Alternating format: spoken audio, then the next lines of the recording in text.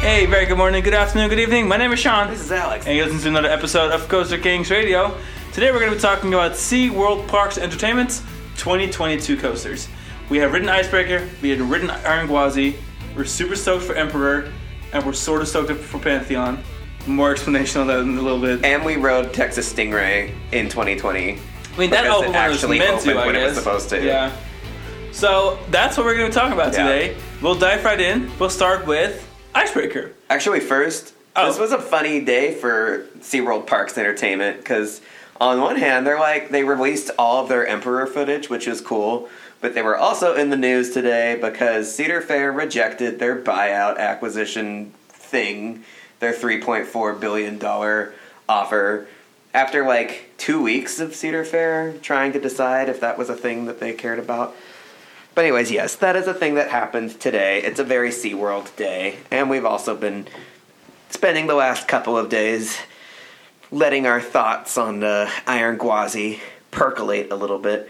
But we'll talk about that a little bit later. We're actually going to talk about Icebreaker first, which we rode.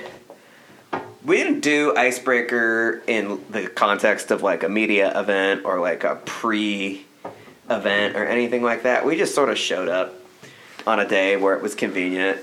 Yeah, we went, and when there was still Platinum Pass holder previews. Okay, yeah. So I think we went on a Tuesday 2 weeks ago. Really enjoyed the ride, actually. Surprisingly better than I expected. The downside of our visit was that they had such a technical difficulties, to say that.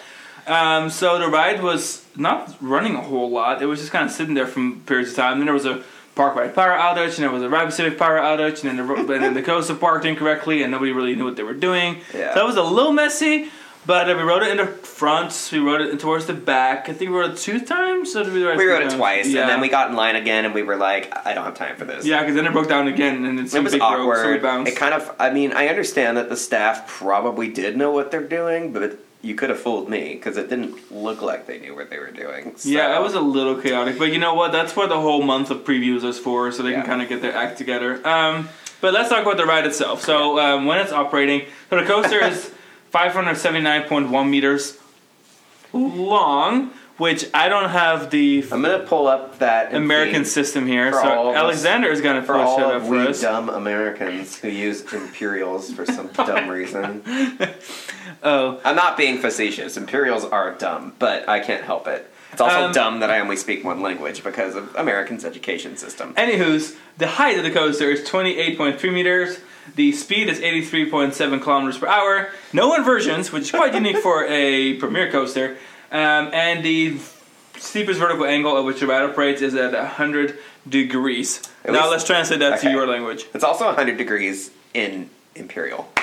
And it also has 0 inversions in American English. Beautiful, but how long, how tall, It's 1,900 feet long. That right? It's actually really short. It is short.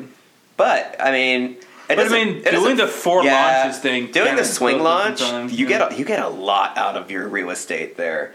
I think a ride like Star Trek Operation Enterprise is also probably physically very short, and we don't even think of it as being that short because it has and it's got a pretty solid. This ride has a perfectly satisfying ride duration. But yeah, 1,900 feet long, 93 feet is the highest point, and 52 miles per hour at its fastest. So the coaster has what they call a junior scorpion tail, meaning that...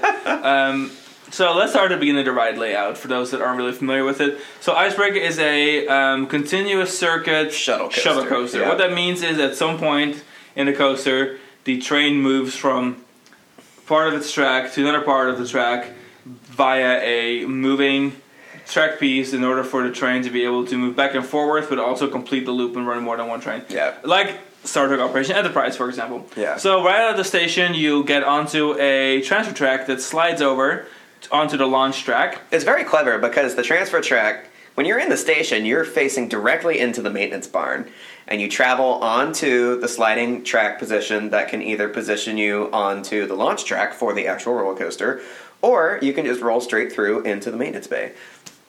Yeah, so when you slide over, you have 4 launches. You start with a backwards launch. It kind of gives you up. There's like a little double up that goes into the junior Scorpion tail. Like both ends of the launch are festooned with like small air hops into their respective. It has a cute little bit of air, and then you launch forward onto a double up that is also leads into the top hat of the ride. Again, cute little and air. You get some height. You get the lead car gets almost all the way to the top of the top hat on that second launch. And then you go back down backwards, and you go all the way up to the top of the Scorpion tail. Third launch. And then you launch one more time on the fourth launch, all the way forward on that double up over the top hat. You haul ass. Now, by doing these 4 launches, the total track actually traveled by the coaster is 2,750 feet. So that's a little bit more than. Oh, that's a good note. Than the actual. Track length. And that's the nice thing about full circle shuttle coasters is you really travel a lot more than track that exists. You get a lot out of your Which now think about it is great for budget reasons. Kind of like the Boomerang story all over again because Boomerangs are so innovative like that. Like Switchback at ZDT is another great example because it is such a long shuttle sequence that it does almost the entire track layout twice. Yeah. You get so much out of your infrastructure that way. So that's really nice. After the top hat, you dive down with a bit of a curve, and then you end up in 2 airtime hills back to back. Very intense. They lead into an ampersand kind of figure turnaround. Then there is a sideways, what they call sideways airtime hill, over the midway. Yeah. And then followed up by a sharp turn underneath the top hat towards the brake run, followed by 1 airtime hill and then 1 hill into the brakes. Overall, really solid attraction. Short, but it packs the punch. And again, it helps that it does the shuttling thing. Both the front of the train and the back of the train give very, very different experiences, as is usual with coasters that move forwards and backwards. The Scorpion tail, there really isn't much to it when you're sitting in the front row because you hardly even move up beyond like the first double up section.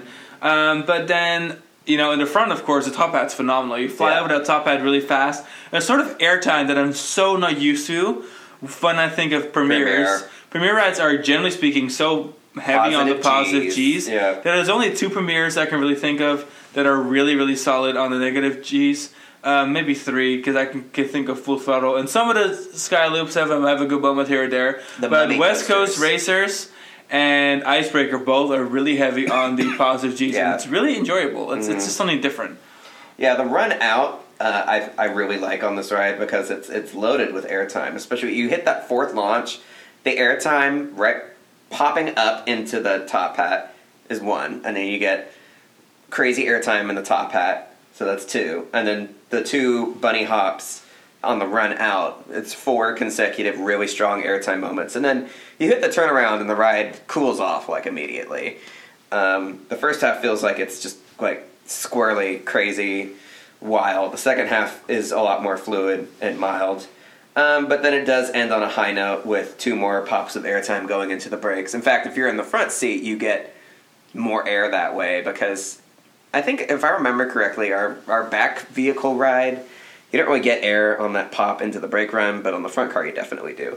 So it definitely starts out strong and ends on a high note. The middle of the ride is a little meh, but I mean, really, we're just nitpicking. The whole ride is solid and enjoyable. Yeah, overall, a little better than I expected. It's a great fit for SeaWorld Orlando. So totally different from anything else they have. Having Journey to Atlantis, dark ride / water ride / roller coaster setup was obviously the first step in their arsenal of theme park attractions. And then having the 3 major B&Ms, a big B&M Flyer, a big B&M Florida, a big B&M Hypercoaster. They have such a massive presence when it comes to coasters that Icebreaker kind of looked small, and I wasn't really sure if it was the right fit for a park that has such massive attractions. But it really is the right fit because it kind of offers something smaller and something a little more intermediate, while not necessarily compromising on the thrill level. It's very family friendly, and it has like a height requirement that is perfect. Unlike West Coast Racers, which for me, I'm always bewildered by its 54-inch height requirement. Icebreaker has the much more family-friendly 48-inch height requirement, which is perfect considering that the B&Ms I believe all of the B&Ms are a 54-inch height requirement. So this was a much-needed, like, in-between coaster for, like, the younger set, like the elementary school set. It's also nice to have something in that side of the park having a little bit more life. So first of all, they already obviously updated Sesame Street a couple of years ago, 2019. And then they now relaunched the Wild Arctic area with a new restaurant, Altitude Burgers. They have a new bar. And then, of course, Icebreaker itself. So overall, the whole area feels nicely spruced up and energetic. And the color scheme they went with is really nice. Does it scream icy Arctic? No, not really. But at the same time, it's a pleasant color scheme that really works with the Florida weather. So and it's different. Yeah, overall, we're really pleased with it. We're really excited. Enough. Let's move on to the next launch coaster at the SeaWorld Arsenal, which is Busch Garden Williamsburg Pantheon. Yeah, this is also kind of a full circuit shuttle coaster, except the swing launch sequence, which is really just a giant version of what Icebreaker does. The swing launch sequence on this ride is right in the middle and does a, spoiler alert, a Hagrid's Magical Creatures-esque like rapid track switch to accommodate the mid-ride swing launch without any sort of stopping of the train and momentum. And I really think that is like the standout feature of this ride. The ride looks great. It starts out with a small launch into like a diving, like I guess it's sort of like a diving zero-G roll, I guess, for lack of a better description. And then it meanders its way into the swing launch, which is a hypercoaster-sized top hat and vertical spike combo. Yeah, just for skill, let's talk stats real quick. So the length of this ride is 1,014.4 meters, so a little bit over a kilometer. 54.3 meters high, which is quite tall. 117.5 kilometers per hour is the top speed. It features two inversions, and the steepest vertical moment is 95 degrees vertical. And Imperials, that's 3,328 feet long. 178 feet at the top of the top hat. I've heard that the top of the back spike is 200 feet, but the ride generally does not physically achieve 200 feet, even in the last car. And then that top speed at the bottom of the top hat after you crest and go down to the ravine is an impressive 73 miles per hour. Now, what we do need to keep in account here is that it's located on a steep cliff on one side of the park. So despite the height of the coaster being only 54.3 meters / 178-ish feet, you're still really high above the park's Rhine River area. So like you're really hovering in the sky. It's just that the coaster itself is located on an elevated piece of land. This ride has a lot of big elements, and that's really like where the theme of the ride comes from, the pantheon of major substantial elements. On paper, the ride is very similar, I think, to some of Universal's rides. Obviously Velocicoaster, but then again, there's that Hagrid's parallel for us too. I think the key difference with this ride versus like Velocicoaster has a lot of elements, and it's generally a smaller statured ride. Pantheon has like 5 or 6 big, substantial moments on the ride. Big, sweeping, dramatic elements that will command a lot of attention. After the top hat and the dive down to river level, you take a giant it's an outer bank turn, right? It's like an outside overbank, very, very RMC-esque moment, and then you dive down into a very lengthy zero-G stall, also very in the tradition of RMC.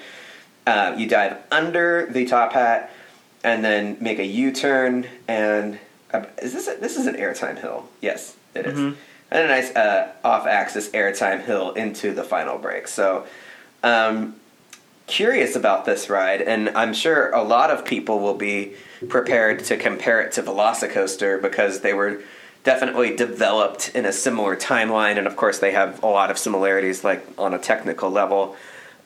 Curious about this ride for sure. It sure reminds me of a large version of some of the instruments that are already out there. Especially kind of reminds me of a large version of what we rode in Guangzhou. Sorry, I had to think this through real quick. Dwelling Dragons at Guangzhou Sunac Land. Yeah. Kind of doing the swing launch thingy, but also just having some bigger elements and some smaller elements. Overall, layout looks awesome. I like the idea of them just picking a couple of really large elements versus doing a kind of like I already mentioned, kind of like Velocicoaster doing the small element thing. So overall, I think it's going to be a great fit for the park. I think you can never have too many big instruments. And with I-305 just down the road, really close by, I think it's going to be cool to kind of have like two really distinct, unique, one-of-a-kind, massive instruments in one area. Because Pantheon will be very unique for its type. And of course, I-305 is very unique for its type as well. Mm-hmm. So I'm really excited to see kind of how they compare, and I'm looking forward to that part of the 2022 SeaWorld Parks and Entertainment Coaster Arsenal. Yeah, that is a good point, because even in their respective pedigrees, between Giga Coasters and I-305 stands in a totally different place than all of the other Giga Coasters, and I think Pantheon, at least for now, will be a totally different kind of LSM multi-launch Intamin coaster, at least until the one at Park Asterix opens, which looks like very similar, and it's a very similar vein to Pantheon with the mid-ride swing. Yeah, thank you. I was waiting for you to say the name of it, because I couldn't remember it, and I didn't know how to pronounce it. But, yes. Park Asterix's Intamin, which is also I swear they just started construction on it. It's already, taking off. But that ride will be the one to beat as well. These two Intamin looping LSM mid-ride fast track switching swing launch coasters. Yeah, they're going to be cool. Yeah, I'm excited for Tatatis because the other day we were looking at a picture of the construction, and it looks from a distance so much like Pantheon. Mm-hmm. Well, it's element by element. We don't really know the full layout yet, so I'm excited to see what it is. I'm hearing it's going to be a little bit more like Velocicoaster and Tyron, with a lot more kind of like up-close track situations. Elements, but overall, it's kind of fun seeing a new breed of Intamin that kind of came out of the Blitz coaster era, I like to say. Yeah. Speaking of new breeds of roller coasters that come out of a pre-existing era, let's talk about Emperor at SeaWorld San Diego, opening on March 12th of this year. Emperor is going to be opening as the state's tallest, fastest, and longest dive coaster, which doesn't mean a whole lot because technically it's only B&M dive coaster, and if we include hang time with that, hang time is a little short as well. But yeah, Emperor is opening on March 12th, and B&M dive machine that kind of takes a different approach. It really reminds me of the very modern dive machines, kind of like Valkyria in Sweden. It doesn't have a mid-course brake run. It focuses on a lot more than just the drop. The dive coaster used to be literally just there for the dive. Mm-hmm. We've all seen the original G5 and Oblivion, and they just do the drop, and then they have it turn into the brake run. Now, Emperor, despite not being very large for a dive coaster, definitely features some really, really great highlights I'm looking forward to kind of discussing. Before we get there, let's just dive into the stats real quick. So, Emperor is 734.9 meters long, so about 3/4 of a kilometer. Height is 46.6 meters. The drop height is 43.6 meters. The maximum speed is 96.6 kilometers an hour. It has 3 inversions. Steepest drop is 90 degrees exactly. And the duration of the ride is estimated at about 2 minutes, which, based on the lift hill speed that we have in our videos that we launched, I don't know if 2 minutes is even that accurate, but yeah. It would be, from dispatch to unload. To unload, from load to unload, 2 minutes. Imperials, that's 2,411 feet. A respectable length, I think, especially for the dive coaster breed. A maximum height of 153 feet, all the best to view that incredible Mission Bay view that this ride has. The panoramic turnaround on a dive coaster has never been more satisfying than it is, just based on the POV of this ride alone. Yeah, SeaWorld San Diego is in a very nice area of Southern California, and the sandbanks of Mission Bay. There isn't a whole lot of tall buildings around it at all. So, SeaWorld San Diego really kind of sits on this, in this little plot where building Emperor is their tallest attraction, or maybe second tallest attraction. How close is it to? Okay, so it's about as tall as Electric Eel. So 153 feet. So, sitting there, you really get this awesome view of the whole bay and then the rolling hills in the background. And it's really scenic with the sandbanks, and the park is nicely maintained, a really similar color scheme, just aesthetically very pleasing. And unlike Electric Eel, you really get a lot of time up there to appreciate it. To enjoy it, yeah. And you're right side up. And then, 143 feet for the physical drop height, just 10 feet shorter than the ride's actual height, and a maximum speed of 60 miles per hour. So how Emperor is going to be running, layout-wise, is you go out of the station, which is located on the far plot near the... how do you describe this, I guess? I'm trying to explain to people where in the park it is. It's like next to Journey to Atlantis, but pushed a little bit further into the parking lot. I'm pulling up SeaWorld on Google Maps real quick. So the station's actually on the side of the parking lot of the ride plot, and then... I know the ride's not in the imagery yet, but you can kind of get it. Oh, no, it is. Oh, wow, there it is. Google must have just recently... Well, I guess it's been sitting there for a little while. Right. And was the ride was completely finished prior to COVID, wasn't it? Or I don't think it was completely finished yet. Okay. Well, yeah, if you look on Google satellite imagery, you can see the ride. Oh, and here's the approach to the ride. Yes, it's going to be part of the journey to Atlantis Plaza. Getting to the ride is a little bit of a journey because, well, no pun intended, but... Well, it's going to be like one of those rides where like it's by far the biggest, most attractive attraction at the park. So like having it be a little offset with a walkway is kind of common. Like X2 and stuff. You'll take a hard left once you approach the Journey to Atlantis area. Instead of going right to the entrance to Journey, you take a hard left down a pretty narrow corridor with trees lined on either side because there's backstage on either side. That then opens up into the grand Emperor Plaza, and it looks like we've got lockers, we've got queue. This image must be fairly recent. I mean, the ride looks almost done. It looks pretty much how it looks in the POV. They've got the prep work for the land ready. For landscaping, hopefully there's landscaping. But yeah, it's looking great. We're in great shape, I think, for this ride. So yeah, out of the station, you make a 180-degree right turn, go up the lift hill. When you get to the top of the 153 feet lift hill, you make a 180-degree left turn. That's the panoramic turn we kind of talked about earlier. Mm-hmm. You have a holding brake on your drop, and then you drop down the 90-degree angle. When you drop down, you go straight into an Immelman. That Immelman kind of brings you to the back of the plot, and you have a really cool, how do you call that element? Kind of like a hammerhead. They call it a hammerhead. It's almost like top hat-ish. I would call it more top hat than a hammerhead because it's definitely like an inversion. And then you come out of that top hat, and then you roll into a... kind of like an elevator barrel roll, almost like a step-up underflip, but a little bit squat. Yeah. And then when you get out of it, you have a perfectly shaped big corkscrew, which is really cool. Yeah. And then you make a final 180-degree right turn into the final brakes. You come into the brakes kind of hot, like there's definitely speed, but the cool thing about Emperor is the pacing. That ride just has a lot of pacing. It has 4 massive elements beyond the drop that just really kind of feel different than usual B&M coasters. B&M coasters of the dive machine's variety, they'll have big turns. Sorry, there was a car alarm going off right in front of our house. What's that? Like, is everything okay? Anywho, so usually dive machines have very big swooping elements and don't necessarily do a whole lot. So I was thinking She-Cry, you have like a big inversion, big turn, brake run.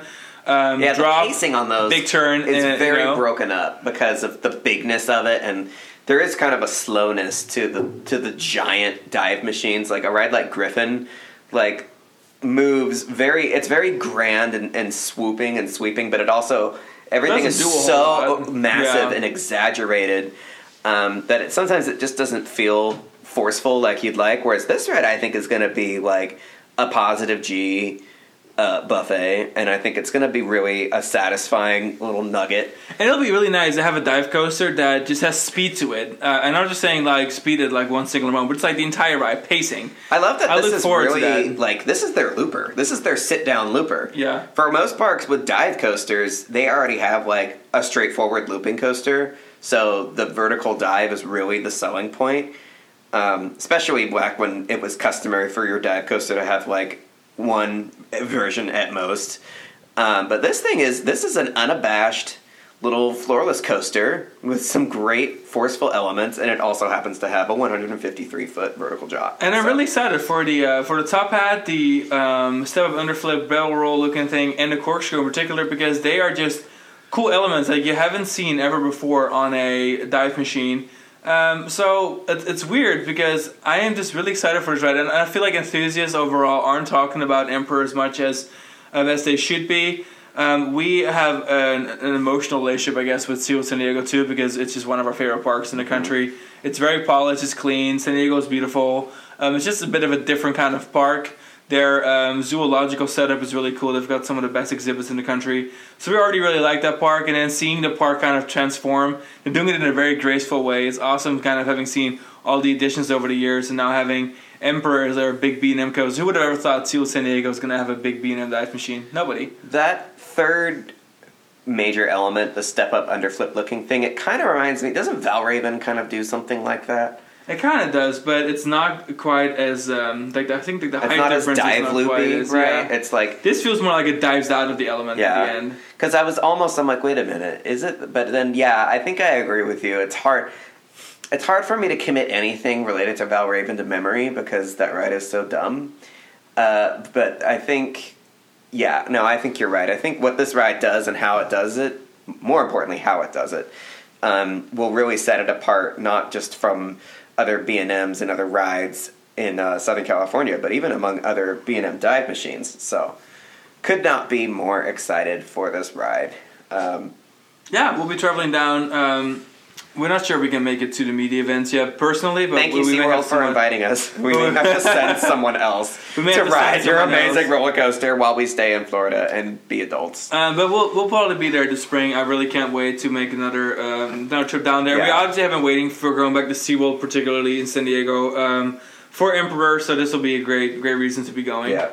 Another great reason to be visiting SeaWorld Parks and Entertainment this year is for Iron Gwazi. So we just rode Iron Gwazi last week. We have our videos of it on YouTube, TikTok, Facebook, Instagram, all that good stuff. So make sure, of course, to follow us there. We have a little bit of a YouTube renaissance. We're starting to vlog now, and we're having our we bought our first GoPro, and we bought a new camera lens. And we have really cool editing software. So we really got into it pretty quick, and I think we're doing pretty good. So I think the podcast from the last 3 years has kind of helped us kind of get in the mood for doing vlogs and stuff. It all came pretty naturally. Being in front of a camera is like super weird for me. But I guess, being in front of a microphone like definitely helped ease us in. Talking to nobody in particular is something that I think is the hardest block to overcome when you start podcasting, but also when you start vlogging and stuff. And then you get we're kind of past that already. Yeah. So even it's like walking around Disney World talking to little electronics.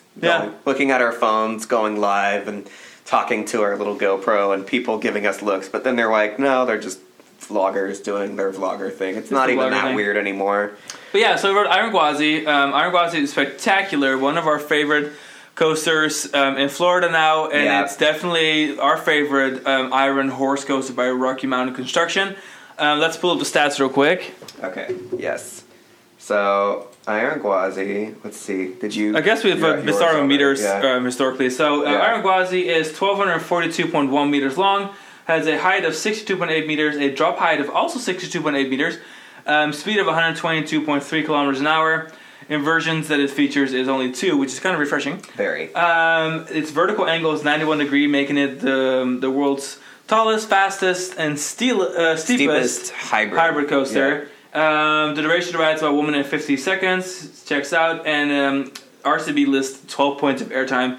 That's, like I said, about checks out. Probably accurate. Yeah. Everything this ride does has air. That's pretty standard of RMC. So yes, that Imperials, that's just over 4,000 feet long. That's 4,075 feet long.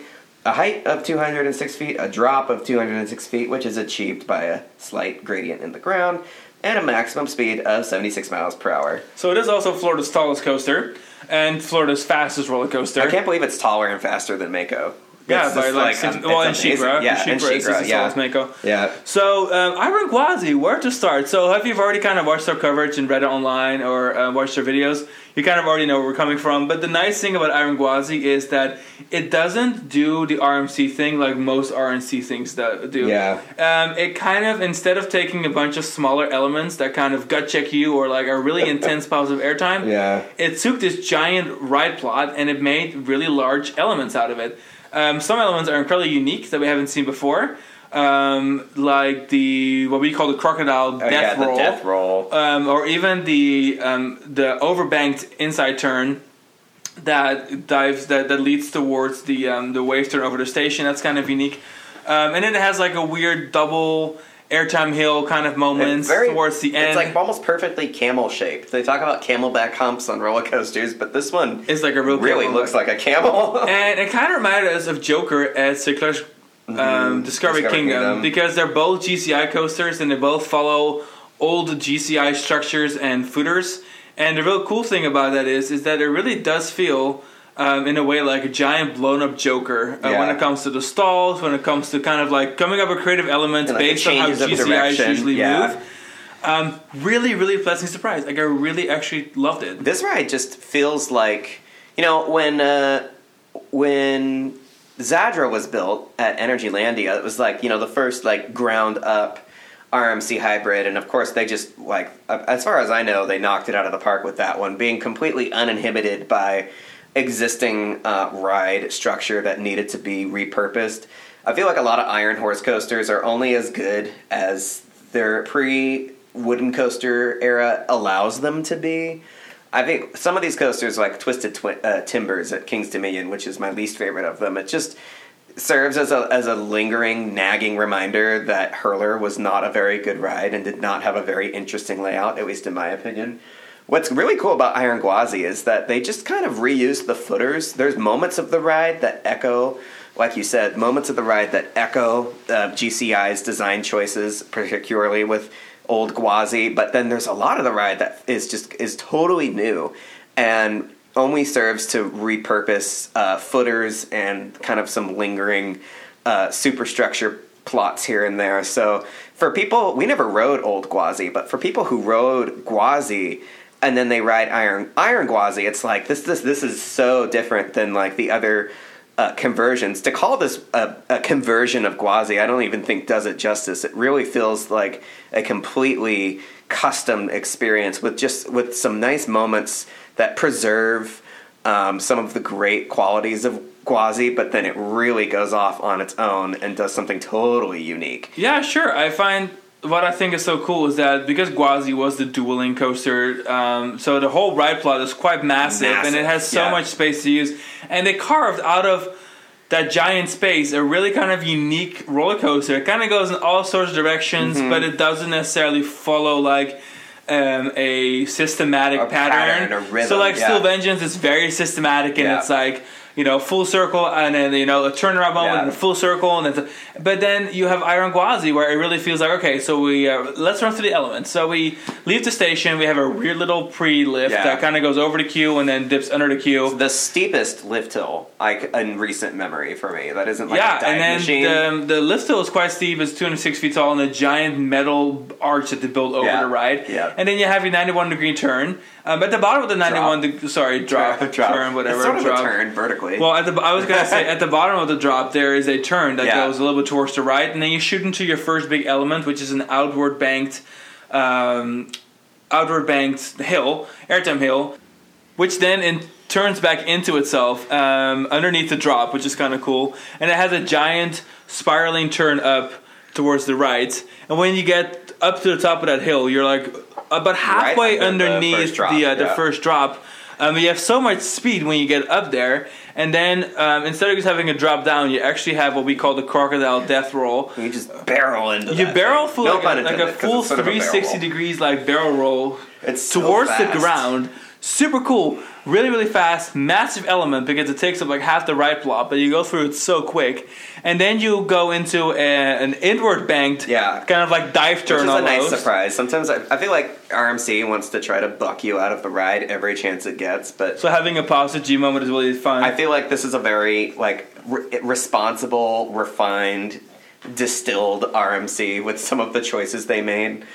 And then after that, you kind of adjust yourself towards the station, and then there's a giant, I mean giant, like outward banked wave turn that flies over the entire station, and it's like the length of the ride plot. It looks so large when you stand in front of the ride plot that you think like, you kind of don't imagine going through it as fast as you do. But this is a hyper coaster that only has a few elements. So everything it does is really, really fast and high paced. That one's also a pleasant moment for that ride, whereas on some coasters, on some RMCs, the wave turn is like this opportunity again to like make you feel like you're holding on for dear life, whereas for Iron Gwazi it's like floater air moment. I hear people use the phrase ejector floater a lot when talking about this ride, and it is that sweet spot between like gentle floating out of your seat negative G's and like the violent ripping ragdoll moments of like some of the more intense RMCs. Totally. And then it kind of has a little bit of like a more like traditional moment where you just have a high-speed airtime hill that kind of turns into like a bank turn. And it's really elevated. It's really elevated. Off the so ground most of stuff. so from now on, the rest of the ride is pretty much completely elevated above the ride plot, which is also really unique because most RMCs really make sure they use their heights very well. Yeah. And so after you have that bank turn, there is a hidden inversion. You can't really see from anywhere in the ride. It just kind of happens. There is a zero G stall that also crosses rides over the first drop. I mean, you can see it from the first drop, but that's the only place you can see it. Oh, no, it's kind of just like when hidden. You're already going down the first drop, and they're so distracted by everything else. Exactly, yeah. It's kind of like so it's hiding in plain sight. Exactly, it's obscured by the rest of the ride's superstructure, which of course is full of wood, almost at the same height. So the whole ride kind of feels like most of the wood is at the same height. After you get out of that zero G stall, you have a turn into. How do you describe that? It's like a big it's like the weird camelback turn thing into the double camelback thing. Again, these are classic RMC sized hills, but instead of them being like on the ground and being like super violent, like almost too fast for the size of the hill, they're elevated. Which one, you get the view. Two, it doesn't feel as violent and painful, but the airtime is still really strong. And three, I feel like the hills they're shaped just right, and you have sustained air instead of air that throws you back into your seat. And the nice thing is to get to these airtime hills, or like the little hops that are kind of make a camelback situation, that like to go into them you make a 180-degree upward turn, and to come out of them you make a 180-degree downward turn. So the really cool thing is that like this coaster focuses a lot more on doing lateral movements. Mm-hmm. So half of the elements are really like lateral focus, which is really weird for RMC, where I feel like it's always been so focused, except for Joker again, on being like vertical elements, you know. It does like a bunch of figure eights. Like it has a very like figure eight stacked kind of feel to it. Exactly. But after the camel, you have one more airtime hill, and that one takes you pretty far down to the ground. That takes you all the way to the ground. That's kind of nice, like long drop. It's funny because it's just like a decent sized drop, but it feels so dwarfed by the massiveness of Iron Gwazi.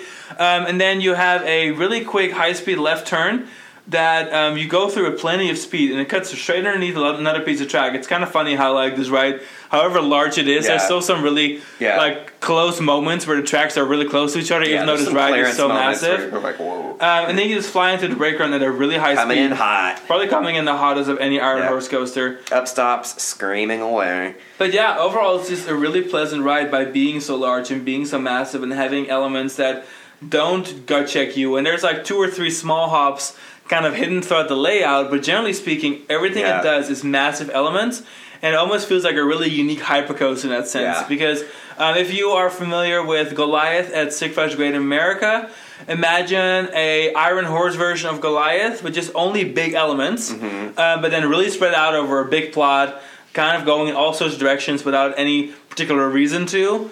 It just made for such an incredibly unique Iron Horse coaster. It's just very different. Unlike a lot of Iron Horse coasters where like we ride it if we have time or if we can be bothered. I mean, we don't ride Twisted Colossus when we go to Magic Mountain. We can rarely be bothered with Steel Vengeance when we go to Cedar Point.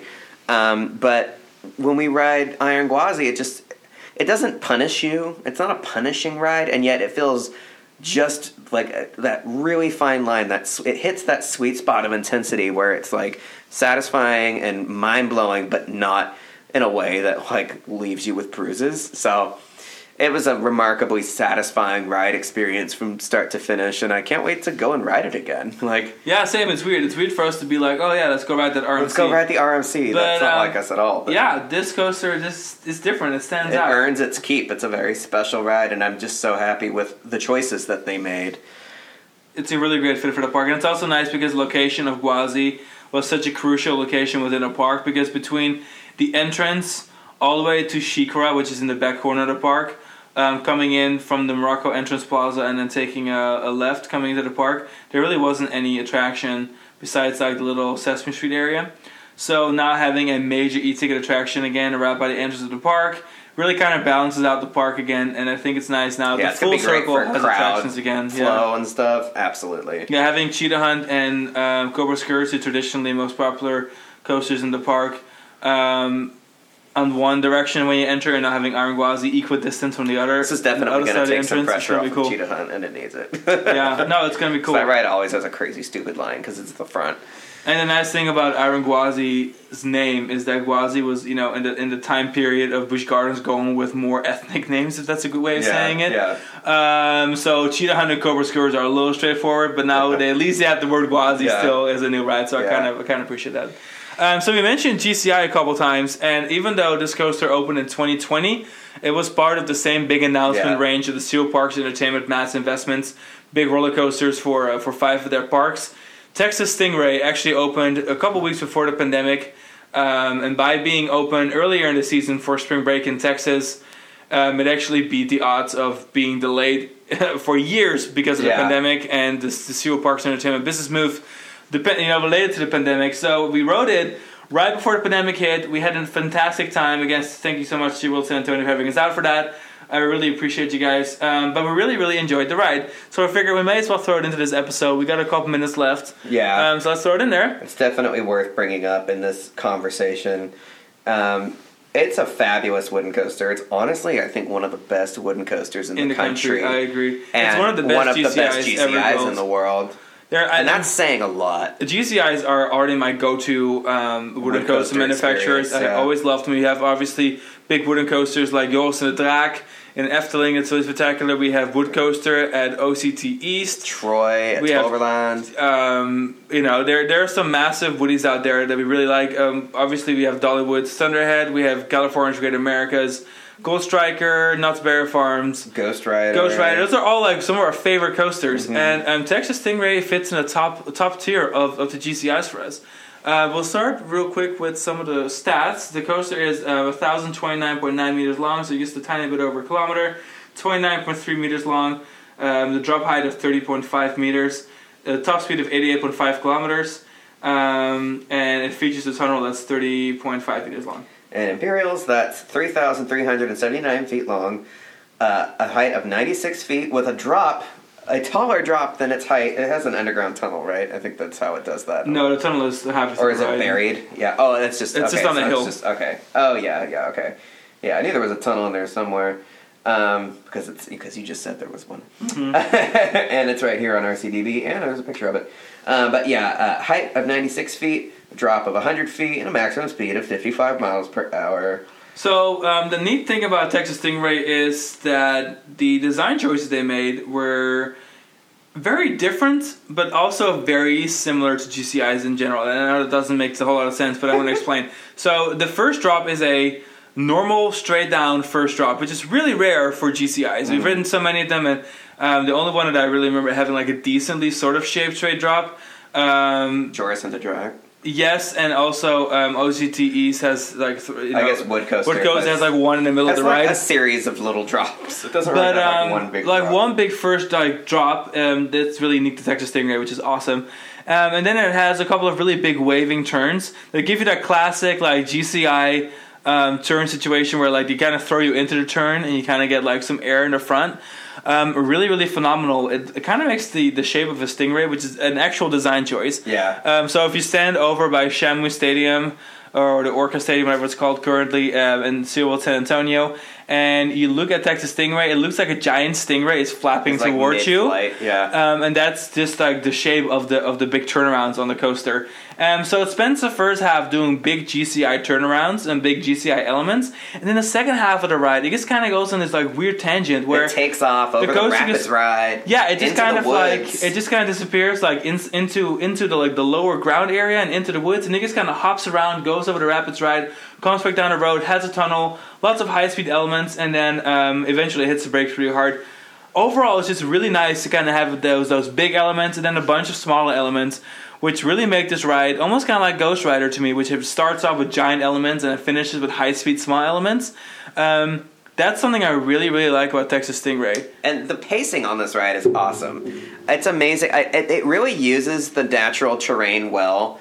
After it does a lot of like the big elements, it runs out into the forest turnaround bit. It kind of gives me like some Mystic Timbers Prowler kind of vibes. You hop over the River Rapids ride and then hop back.